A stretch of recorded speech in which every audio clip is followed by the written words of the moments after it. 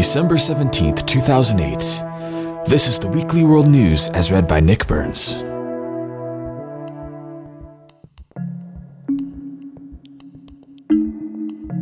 Luxor, Egypt. A team of archaeologists were attacked after removing an ancient marijuana stash from a priest's tomb. 15 days into an excavation led by Dr. Ellen Bernstein, her team removed a large bag of cannabis which had been interred with the head priest Nasfertun. The marijuana was considered sacred and was used for divination. That night, Dr. Bernstein and her team were attacked in their lab by a reanimated mummy. Judging from the junk food in his hands and how long it took him to get there, it appears he stopped at a convenience store for snacks and got lost a few times on the way. After the 6 minutes the mummy spent caught in the door, he began moving towards the team and his sacred stash. Several of the assistants and interns held the mummy off with Twinkies and a Fish double live album.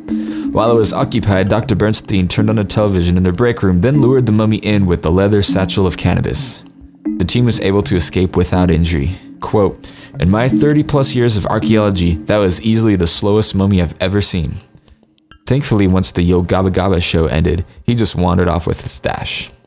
Nasfertun has since disappeared, but is believed to be still wandering the desert. Amy Winehouse has been submitted to the hospital again, this time over stress from her crop circles.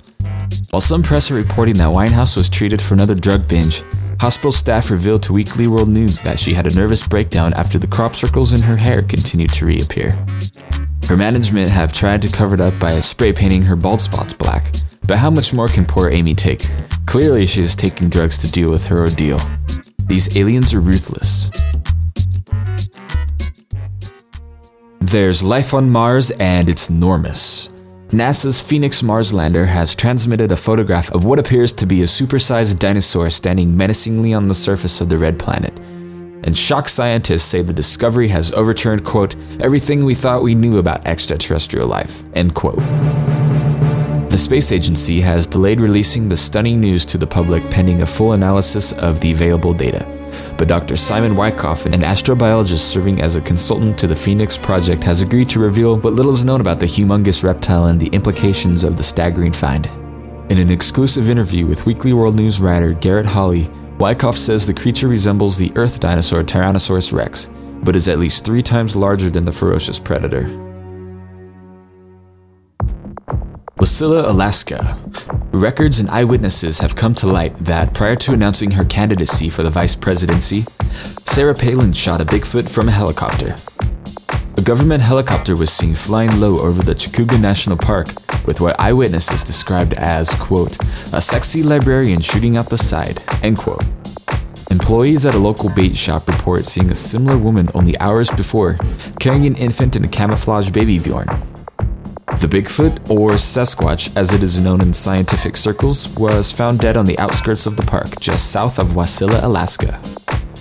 Preliminary forensic reports confirm that an adult male Sasquatch was shot in the face with Palin's trademark 5mm M4 carbine assault rifle. Environmental groups are in an uproar at the hunting death of a rare and notoriously reclusive species. Efforts to have the Sasquatch placed on the endangered species list have met with repeated opposition from state legislature, since protecting, quote, "the missing link" could be seen as validating evolution. Conservatives have immediately rallied to their party's new star, citing that gun ownership and hunting are indelible parts of the American culture.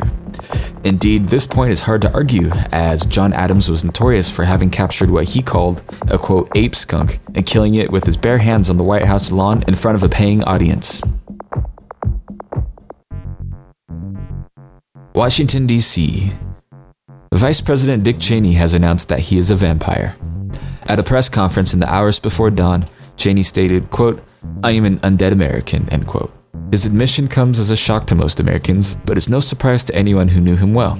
This may also shed light on his questionable relationship with Chief of Staff Alfred Reinfeld.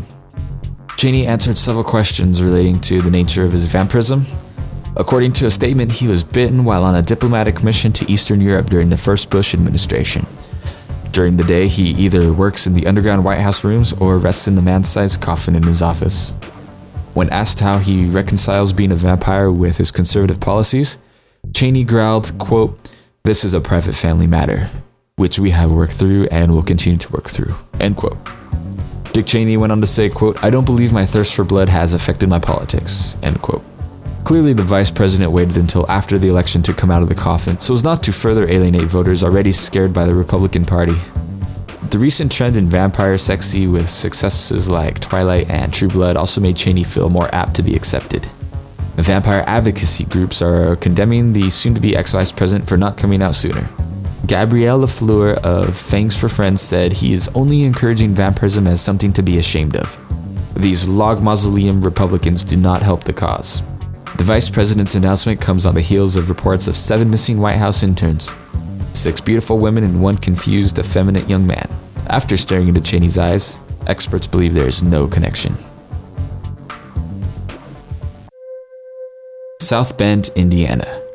Traditionally, the safest, most private place for a Catholic to unburden him or herself has been within the hallowed walls of the confession booth. This, however, may no longer be true.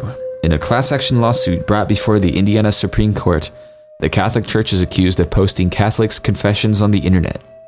One of the plaintiffs, Margaret Q. O'Reilly, explained how she discovered her confession had been posted online for all the world to see. Quote, "A man I just started dating knew every intimate detail of a rather wild night I'd had in the course of my previous romantic relationship.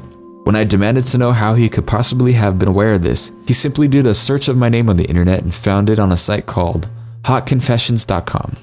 I immediately went to the site to discover that every one of my confessions for the past 3 years was posted, along with those of my fellow churchgoers. I've never been so humiliated in my whole life." End quote. Although the website has since been taken down, O'Reilly feels that the damage has already been done. Quote, "We are suing for a breach of our confidence, public humiliation, damage to reputation, and emotional trauma," end quote. As to how this shocking betrayal of trust could possibly have occurred, a Catholic diocese of South Bend insider revealed, quote, "Although this is currently under investigation, we believe that a disgruntled churchgoer secretly bugged the confessional, then sold the information to the website," end quote. In the meantime, O'Reilly has since stopped attending confession completely. Quote, "I've had it with my friends, family, co-workers referring to me as Hot Margaret. From now on, knowledge of any of my sins will be exclusively between me and my Lord," end quote.